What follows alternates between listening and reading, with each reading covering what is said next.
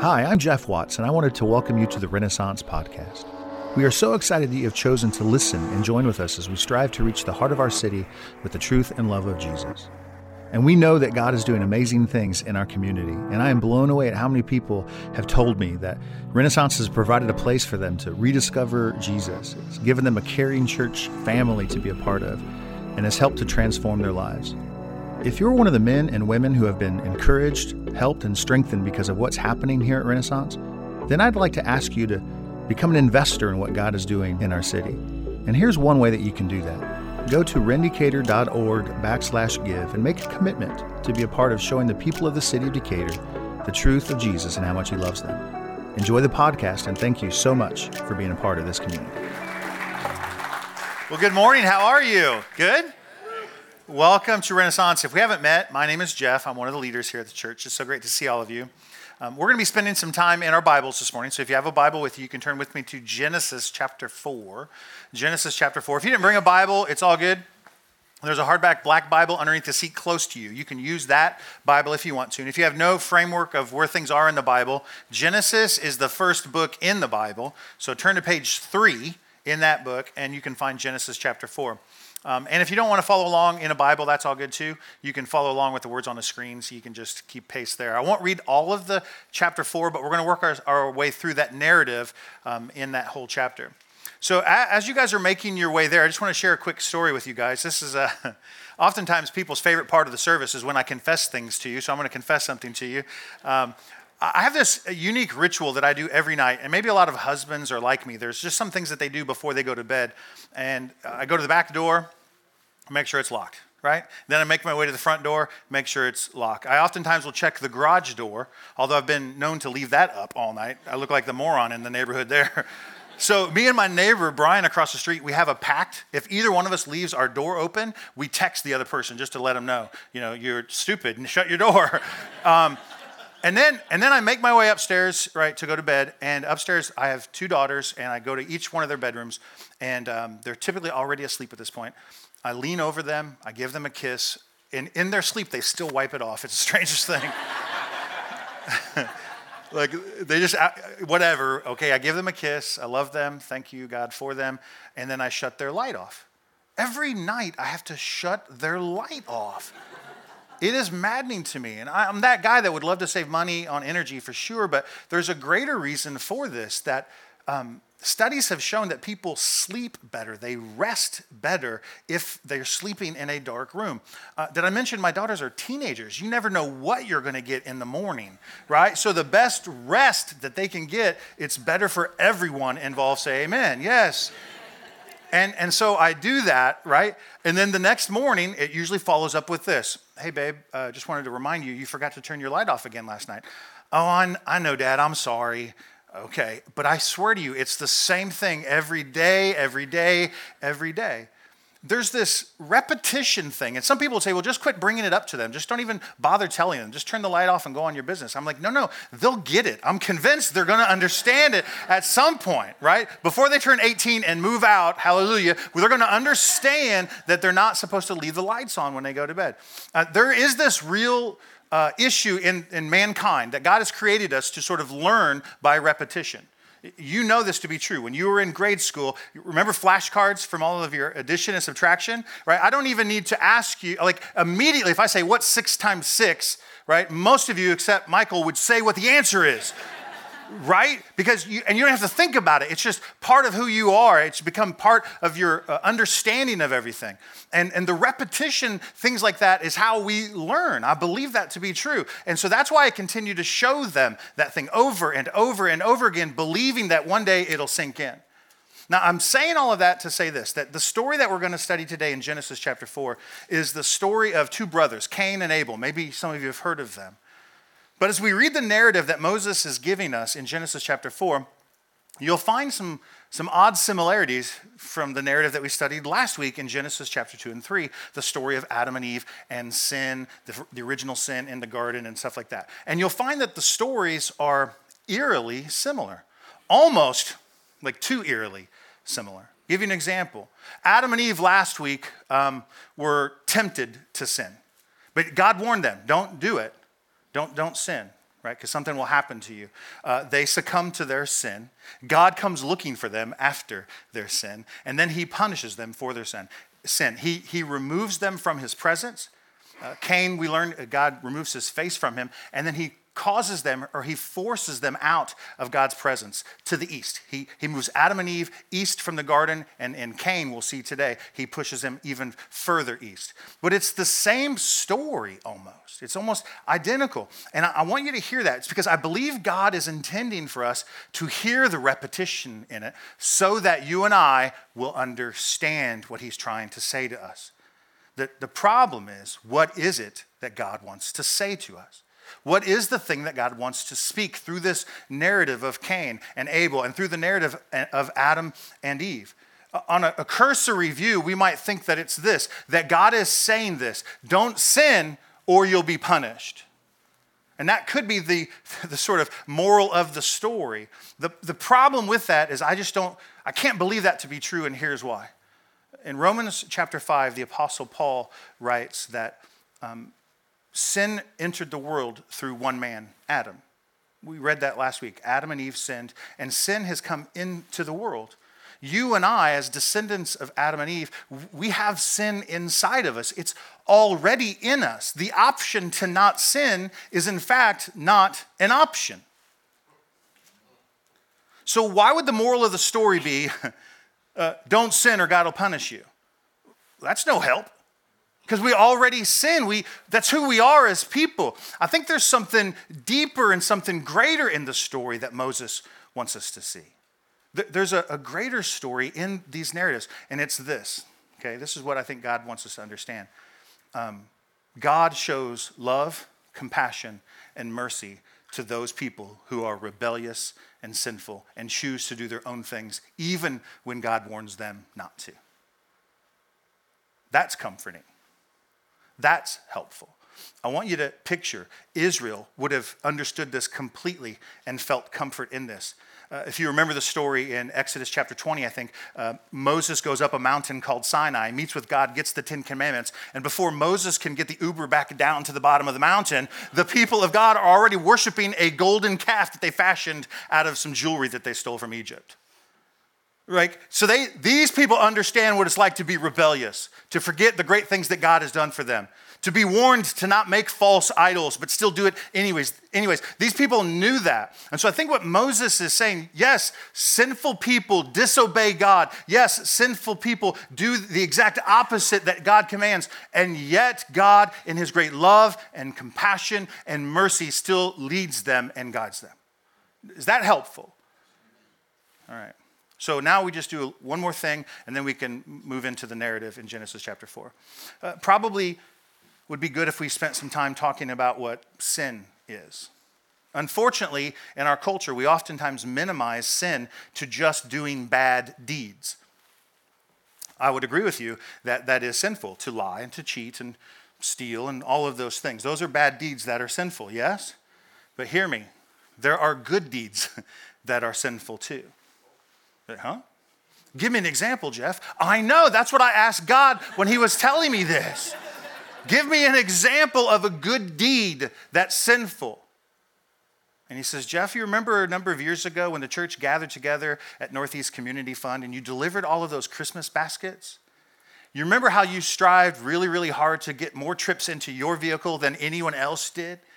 Do you remember how it made you feel because people noticed you doing all of these good things for the less fortunate people? Do you remember all of that? You see, my friends, that's what the Bible calls pride, narcissism, self-aggrandizing. I was doing these good deeds, but not motivated to honor or bring glory to Jesus. It was for me. That is sinful. So we cannot attribute the definition of sin to just our deeds. There's something greater going on inside of us. In fact, we could separate sin into two categories. There's capital S sin, right, and small s sin. The capital S sin is driven from the heart condition that we have. The sin that we've inherited from Adam lives inside of us, and this is the disease that we're dealing with, the disease of sin that we're born into. But the small s sins are the little symptomatic things that we do because our hearts have a proclivity to do dark, disobedient, sinful things. You tracking with me? Theologians talk about this a lot. What we're learning in this narrative today through Cain and Abel is that God ultimately will deal with the capital S sins. Hallelujah. Praise Jesus. Spoiler alert. It's all about Jesus. Thank you for that. But God also wants to address the small s sins in our lives. Did you know this? That if we don't address the small sins, the stealing, the lying, the cheating, that those things will snowball downhill and become larger sins and even larger sins? Some people are nodding at me. You understand this? You live with a man who probably does that, women, right? You know what I'm talking about? Right? That's the reality of our world. And yet God, in this narrative, has a remedy for us. That he wants us to understand that when sin enters our life, there's a quick recourse to it. We'll call it repentance. That's what it is, and that's where God is leading us to. And repentance, just so you know, is this. It's not just stopping the idiotic thing or the disobedient or the sinful thing that you're doing. It's returning to God, to find your way back to where God is, because that's the place that God intends for us to be.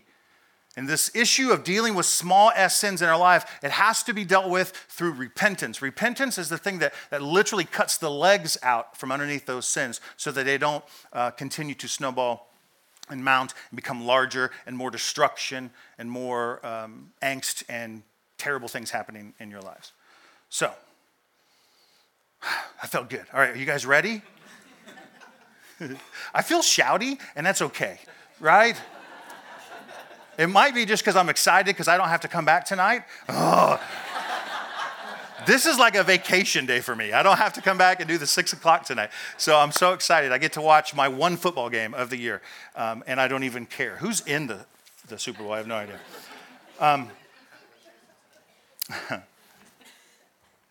Let's pray. Lord, forgive me for yelling. I understand it does come from a zeal and from an earnestness that I know comes from you. God, the issue of addressing sin through love and compassion and kindness is important for us to understand.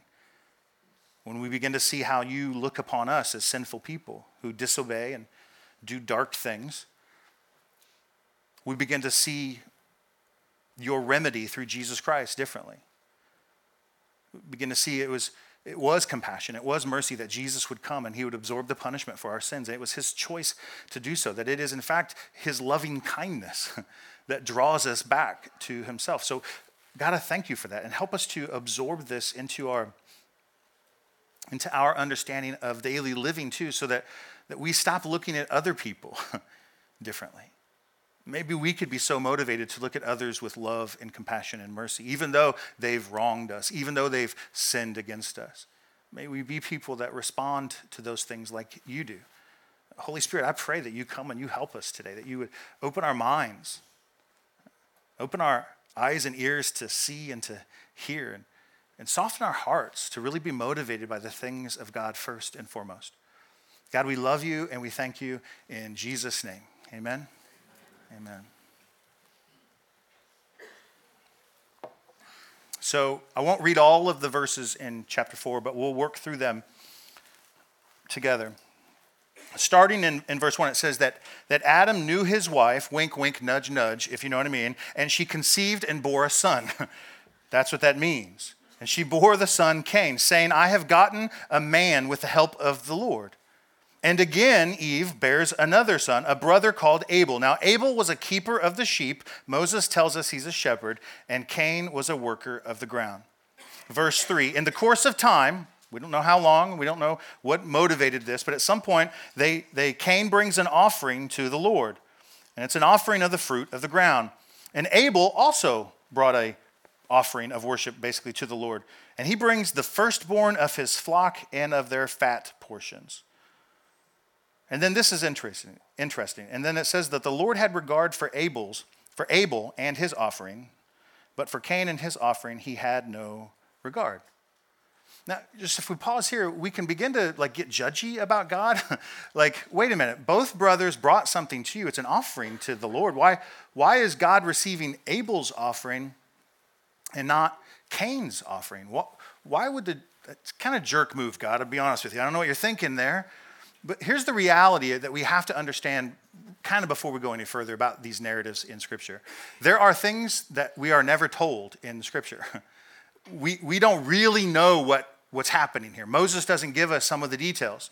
Now, fortunately, the writer of Hebrews in the New Testament tells us this unique thing about Abel and his offering. He just says in, I think it's Hebrews 11, that Abel brought his offering to the Lord by faith. That there's something significant there, that he's doing this in an act of worship unto God, but Cain is not mentioned of having faith. It appears that Cain is just doing something, maybe, possibly, who knows, because his brother's doing it. Oh, is today the offering day? Let me just grab some stuff here and just throw it to the Lord. And let's be honest, the Lord knows everything, yes? He sees our hearts, he sees inside every motive, he knows exactly what's going on, and he says, Cain, I do not accept your offering. Now, can you just agree with me? He gets to choose what he accepts and doesn't accept. He doesn't choose Cain's offering for a reason that he knows and maybe we don't. And this causes Cain to be angry. We keep reading. He says in verse 6, at the end of verse 5, but for Cain and his offering, God had no regard, so Cain became angry. And it said, and his face fell. But look what the Lord does. He immediately comes to Cain and he says these words to him. He asks him this question, why are you angry? Why has your face fallen? Now, hear me. Sin has just kind of burst out of Cain's heart. He's jealous of his brother. Something's going on. Why won't he accept my offering? I don't know. He's angry, and God sees this in him. And God moves quickly with love and compassion, again, and mercy to Cain and says, hey, check yourself. Where this is headed is not going to end well for you. He gives Cain an opportunity to repent right there. He gives Cain this opportunity to stop. Don't take this any further. But Cain is so incensed and so frustrated and so angered, he can't be stopped. He says, why are you angry? Why is your face fallen? If you do well, verse 7, will you not be accepted? But if you don't do well, listen, sin is crouching at the door, God says. Here's what's crouching at the door: murder. Anger will escalate to murder if you do not chop the legs off of it right here. God's love to him is to speak to him about the issues in his life. Has anyone in this room ever been spoken to about the issues in your life by the Lord? Maybe through a friend, maybe while you're studying scripture, and God says, I see you, knock it off. Anyone? I'm the only one. That's fine. I don't care. Listen, yes. If you think that's God being judgy, you're misunderstanding his motives. The one who lives outside of time sees where this thing is headed for you. He sees where that thought goes next. He's watched men entertain thoughts about coworkers, and over months it develops into something that it was never intended to be. He's seen this. And when God addresses it in our lives, we must respond, not like Cain, but respond willfully, desiring to go back to where God is and to stop this thing right here. But Cain is so seemingly caught on himself, he can't stop. Sin, murder is crouching at the door, and its desire is for you. Listen, you must rule over it. You must command this thing to go away. And Cain refuses. Cain plots something here in verse 8. Cain speaks to his brother Abel. Other manuscripts tell us that he invites Abel out into a field with him. I picture it like this. Hey, bro, I found this really cool rock out in the field. You should come see it with me. And when Abel walks out there, he picks up said rock and bashes in his skull with it. And it says, when they were in the field, Cain rose up against his brother and killed him. The word of the Lord came to pass. Sin is crouching. Murder was crouching at the door, and here it is. So the Lord then comes to Cain like he did to Adam and to Eve. And he said, hey, where is Abel your brother? And he says famously, I do not know. I am not my brother's keeper, right? Cain lies. So he's angered. Now he's murdered people, and now he's lying to God about it. Do you see how this thing is just ramping up? It's getting worse and worse and worse. He premeditated this murder. He knew exactly what he was doing when he did it. And the Lord says, no, I've seen what you have done. The voice of your brother's blood is crying out to me from the ground. Verse 11, and now you, Cain, are cursed from the ground, which has opened its mouth to receive your brother's blood from your hand. Now listen to this, verse 12. He says, when you work the ground, Cain, and remember, Cain was kind of a farmer. He worked the ground. His brother Abel was the shepherd. He's the farmer. He says, now, because of what you have done, when you work the ground, it shall no longer yield to you its strength. You just lost everything. You can't even provide for yourself now. And this is because you chose to go down this road. It's over. It's done. And he says, and you shall be a fugitive and a wanderer on the earth. And here in verse 13, we hear sort of the apology. I air quote that because it doesn't sound like much of an apology to me. But Cain begins to speak to God and he says to the Lord, my punishment is greater than I can bear. Almost with tears in his eyes, you think he would go to the Lord and say, I'm sorry, I sinned against you. I shouldn't have done that. He can't even do it then. He says, I can't take what you're punishing me with. This is way too much for me. Again, narcissism, selfishness. He has no regard for the things of God in his life. And when God punishes him on it, he even says, that's too hard for me. And the Lord's like, tough.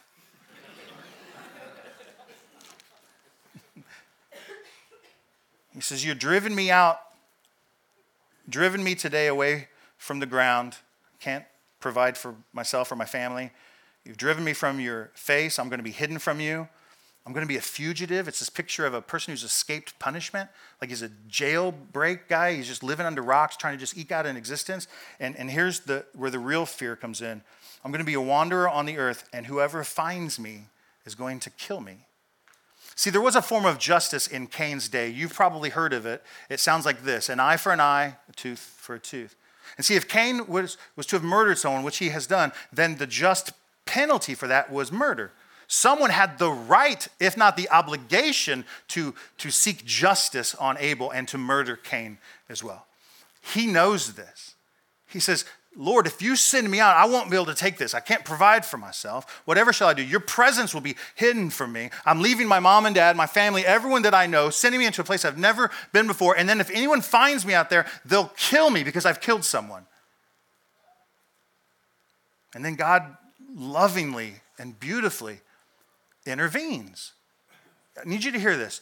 God deals with sinners with love, compassion, and mercy.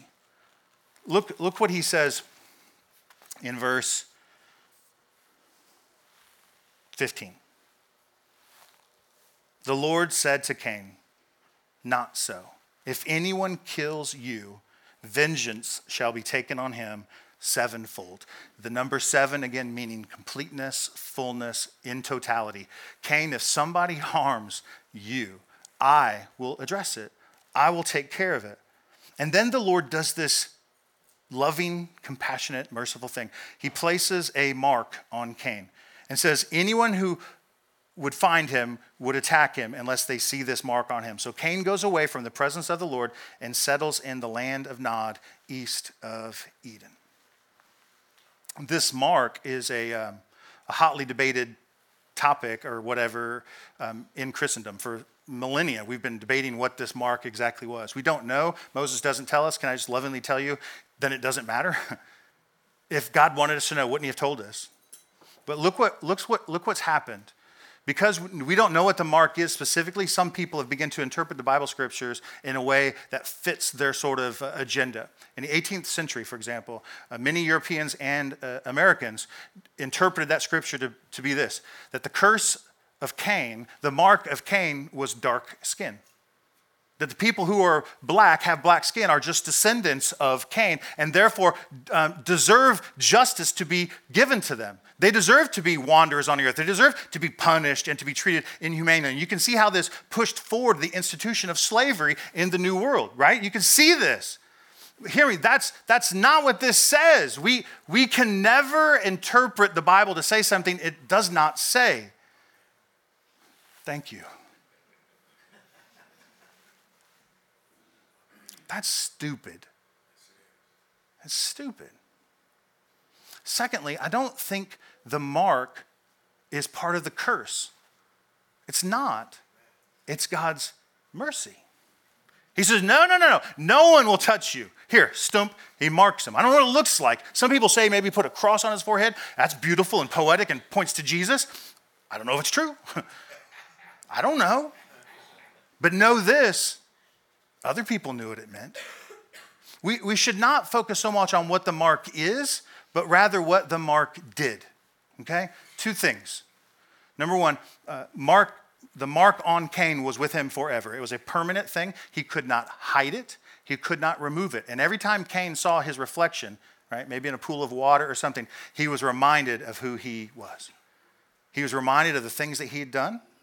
He was reminded that he'd killed his brother. He was reminded that at any moment someone should kill him, but God has intervened on his behalf. And for his entire life, he was reminded of that thing. Now, this is very picturesque of our lives, that you and I sometimes will be just sitting there watching a television show with a friend or a spouse, and all of a sudden, out of nowhere, the flood of memories of things that you've done, you've sinned in your previous life, right? Before you knew Jesus, maybe, right? The horrible things that you've done, the wake of destruction that you've left in your life, all of a sudden it comes flooding back into your mind again. And when that happens, we need to be like Cain and remember, I praise God so much that he'd given me Jesus to address the penalty for my sin, even of those things that when I didn't know him and I sinned against him, he still lovingly gave me Jesus. So the mark reminds Cain of who he was and the work that God has done in his life. And then secondly, we need to see the mark the way God sees it. God places this mark on him to protect him, not to shame him. And others knew to leave Cain alone or face God's judgment. Here it is. It's as if God is saying, I know what he's done. I'll take care of it. Now, look down the row with some of the people you're sitting with. Wouldn't it be better if we just let God deal with those people instead of us trying to deal with them? Maybe you don't know the person sitting next to you, but if you really know the person sitting next to you, maybe your spouse, you're like, man, I wish God would get him on that. And the Lord is saying, but the Lord is saying, listen, I know. What he's done has not escaped, it has not escaped my purview. I see exactly what he's done. And I, he says, will take care of it. Don't you worry about it. Now, we pause here and then we begin to see that God moves Cain to the east. He moves away from his family, this and that. And then for the next few verses, Moses tells us the story of Cain having some sons. And no sons have sons, and no sons have sons. And the population is continuing to grow. And then this really unique thing happens. The Bible tells us that Cain then sort of develops the first city, the first urban place that the world had ever seen. Remember, Cain used to be a farmer. And God banished him from doing farm work. And he moves and he creates the first urban center, the first city. And he begins to grow and prosper. And listen, and his sons continue to do incredible things. In Genesis chapter 3, I think the Lord talked to Adam and Eve and he says, listen, you should rule over the fish of the sea. Is that right? Yeah, fish of the sea and the birds of the sky. I get that backwards sometimes. But you should rule over those things and take dominion over those things. Here is Cain, who is rebellious against God, who has sinned against God, who has been marked by God, and God is using him to take dominion over the earth. The world is being blessed because of the work that Cain is doing. Is this strange? Cain's descendants, they invent music, the Bible tells us. They invent culture and art. He's doing exactly what God told them to do, to take dominion over the earth. But he's a sinful person. And so are you. Do you ever live in the tension of how God still continues to bless you even though you know the horrible things you've done? How is this even possible? It's God's love, it's his compassion, and it's his mercy.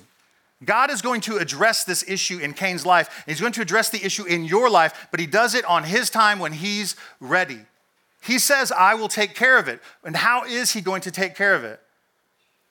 Genesis chapter 3 tells us that the devil who tempted Adam and Eve to first sin has to be addressed. And he's going to address the devil, the serpent, through the seed of a woman, through one of the offsprings of Eve. The problem is this: Abel's now dead. Cain has been banished from God's presence. Whatever shall we do, we ask. And then Moses lovingly comes back to the story in verse 25. And he says this. And Adam knew his wife, wink, wink, nudge, nudge.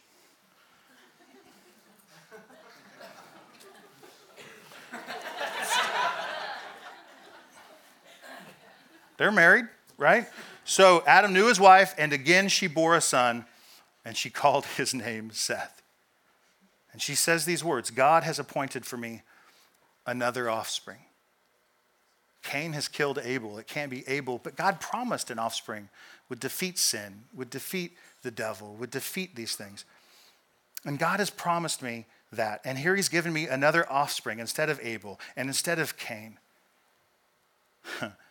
And it says to Seth was also a son born. They called his name Enosh. A little side note, and at that time people began to call upon the name of the Lord.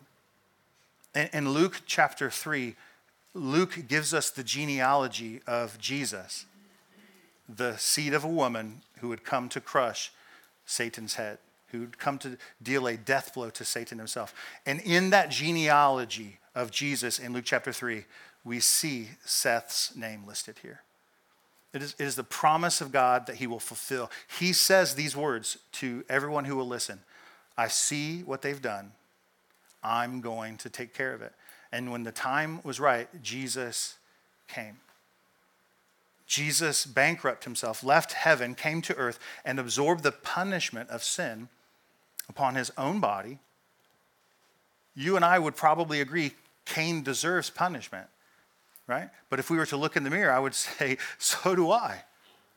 And God placed that punishment upon Jesus. And then this strange exchange, the great exchange, I think is what Martin Luther calls it, that Jesus absorbs our death so that we could have his life. And in this moment, the Bible also tells us in the New Testament that we become new creatures.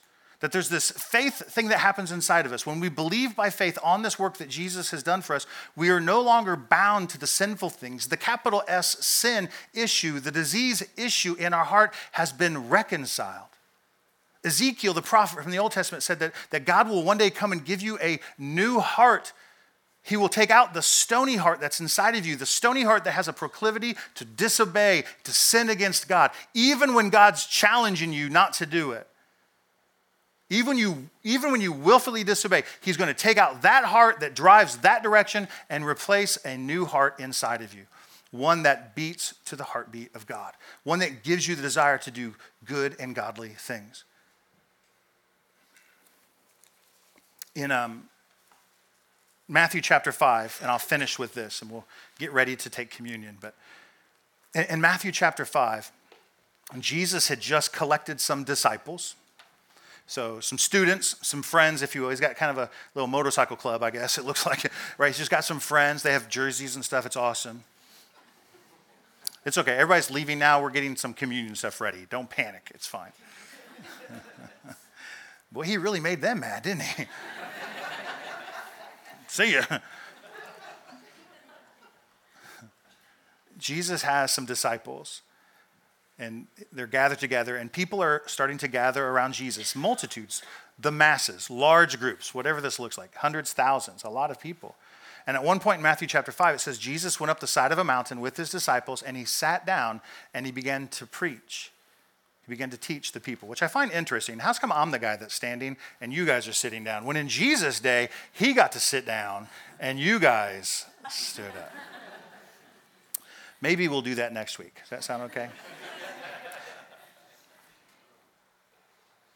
Jesus is speaking to his disciples and to the masses that listen. And he says these words in Matthew chapter 5, verses 21 and 22. He says, you have heard that it was said to those of old, the old timers will remember, you shall not murder. And whoever murders will be liable to judgment. This is a quote from the Old Testament book of Exodus with the Ten Commandments. You shall not murder. That's one of the big ones. And Jesus says, you've heard this. You know this to be true. But then he adds something to it.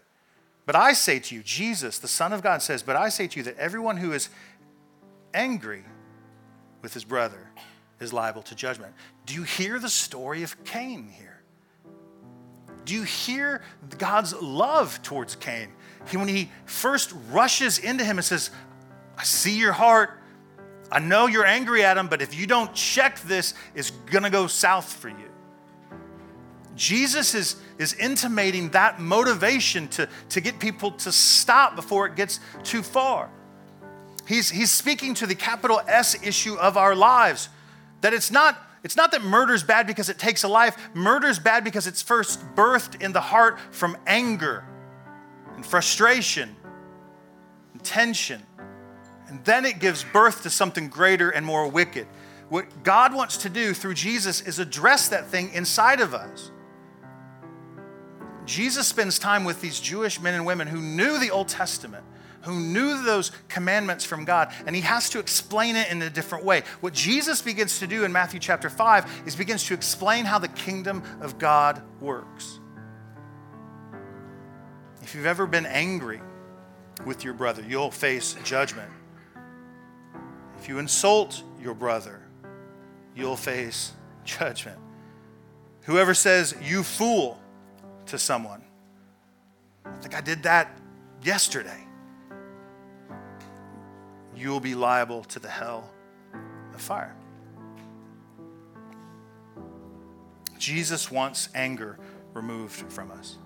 He wants that thing that drives us to insult others removed from us. And he can only do that not through religious discipline, not through church attendance, not through giving, thank you. It's through his son, Jesus. The story of Cain and Abel is the story of Jesus. Jesus says, I see you. I see you. I'll take care of it.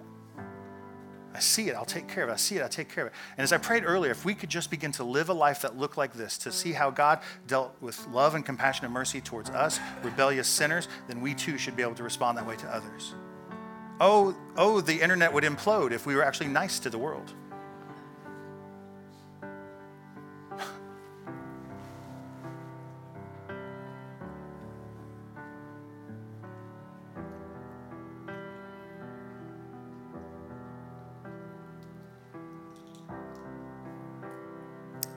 I pause here and I know it's uncomfortable. It's uncomfortable for me too. I'm the guy who's supposed to be saying something. But when I pause, I'm just asking the Lord, I'm just saying, Lord, what is it that we need to hear today? What is it? The 9 o'clock is come and gone. Now we're here gathered. What is it that you want to say to us?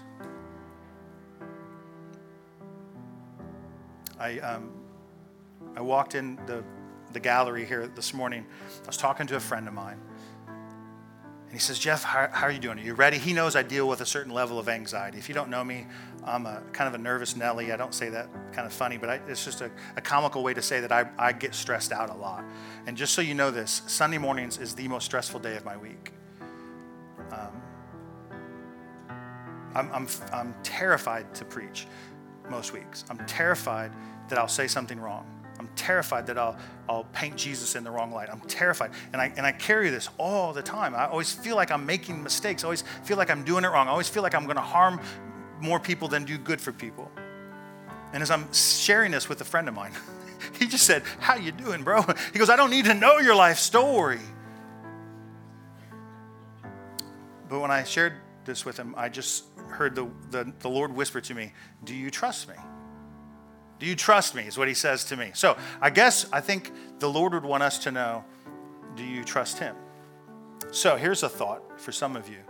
That sinful thing in your life that you're desperate to get out, that you will pull out with every weed puller you could possibly imagine, and yet you have no success. Like those thoughts still come to you and you don't know why, and you have a couple good weeks and then a couple bad days and a couple good weeks and a couple bad days. And you can't seem to get the recurring hamster wheel of that horrible, wicked thought out of your mind. You can't stop thinking about that person at work, even though you know you're married to someone else. And all of these things, all of that stuff that's going on in our lives, I need you to hear God saying, do you trust me? Do you trust me to let me change your heart?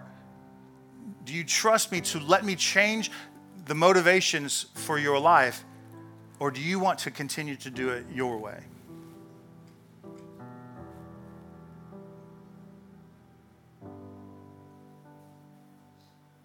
I think God would have us receive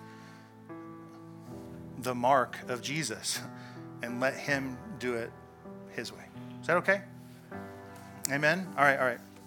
So I want to leave some time for my friend Blake, who's going to come up, and we're going to take communion together as a family. And if you're visiting with us, we're so thankful that you've come. We serve an open communion here. You don't have to be a member of our church to take communion with us. You're welcome to take a cracker and a little cup of juice when it passes your lap.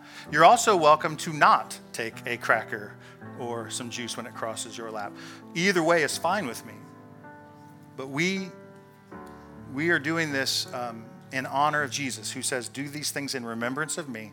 And the cracker has a symbol that Blake will talk about. The juice has a symbol that Blake will talk about. But you're welcome to join with us. So I'm going to pray. They're going to come up and we'll do this together. Lord, we thank you for our time again today. Help us to be transformed by the work that you do. We love you. God, as we remember the work that Jesus has done for us on the cross, help us to be honest with you today.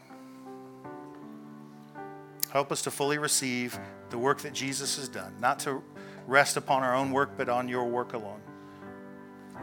We worship you. We thank you. We have gratitude and thankfulness because of what he's done. In Jesus' name I pray. Amen. Amen. Thank you so much for listening to this podcast. Together we can reach the heart of Decatur. And if you'd like to be a part of that, go to rendicator.org/give and make a commitment to be a part of showing the people of the city of Decatur the truth of Jesus and how much he loves them.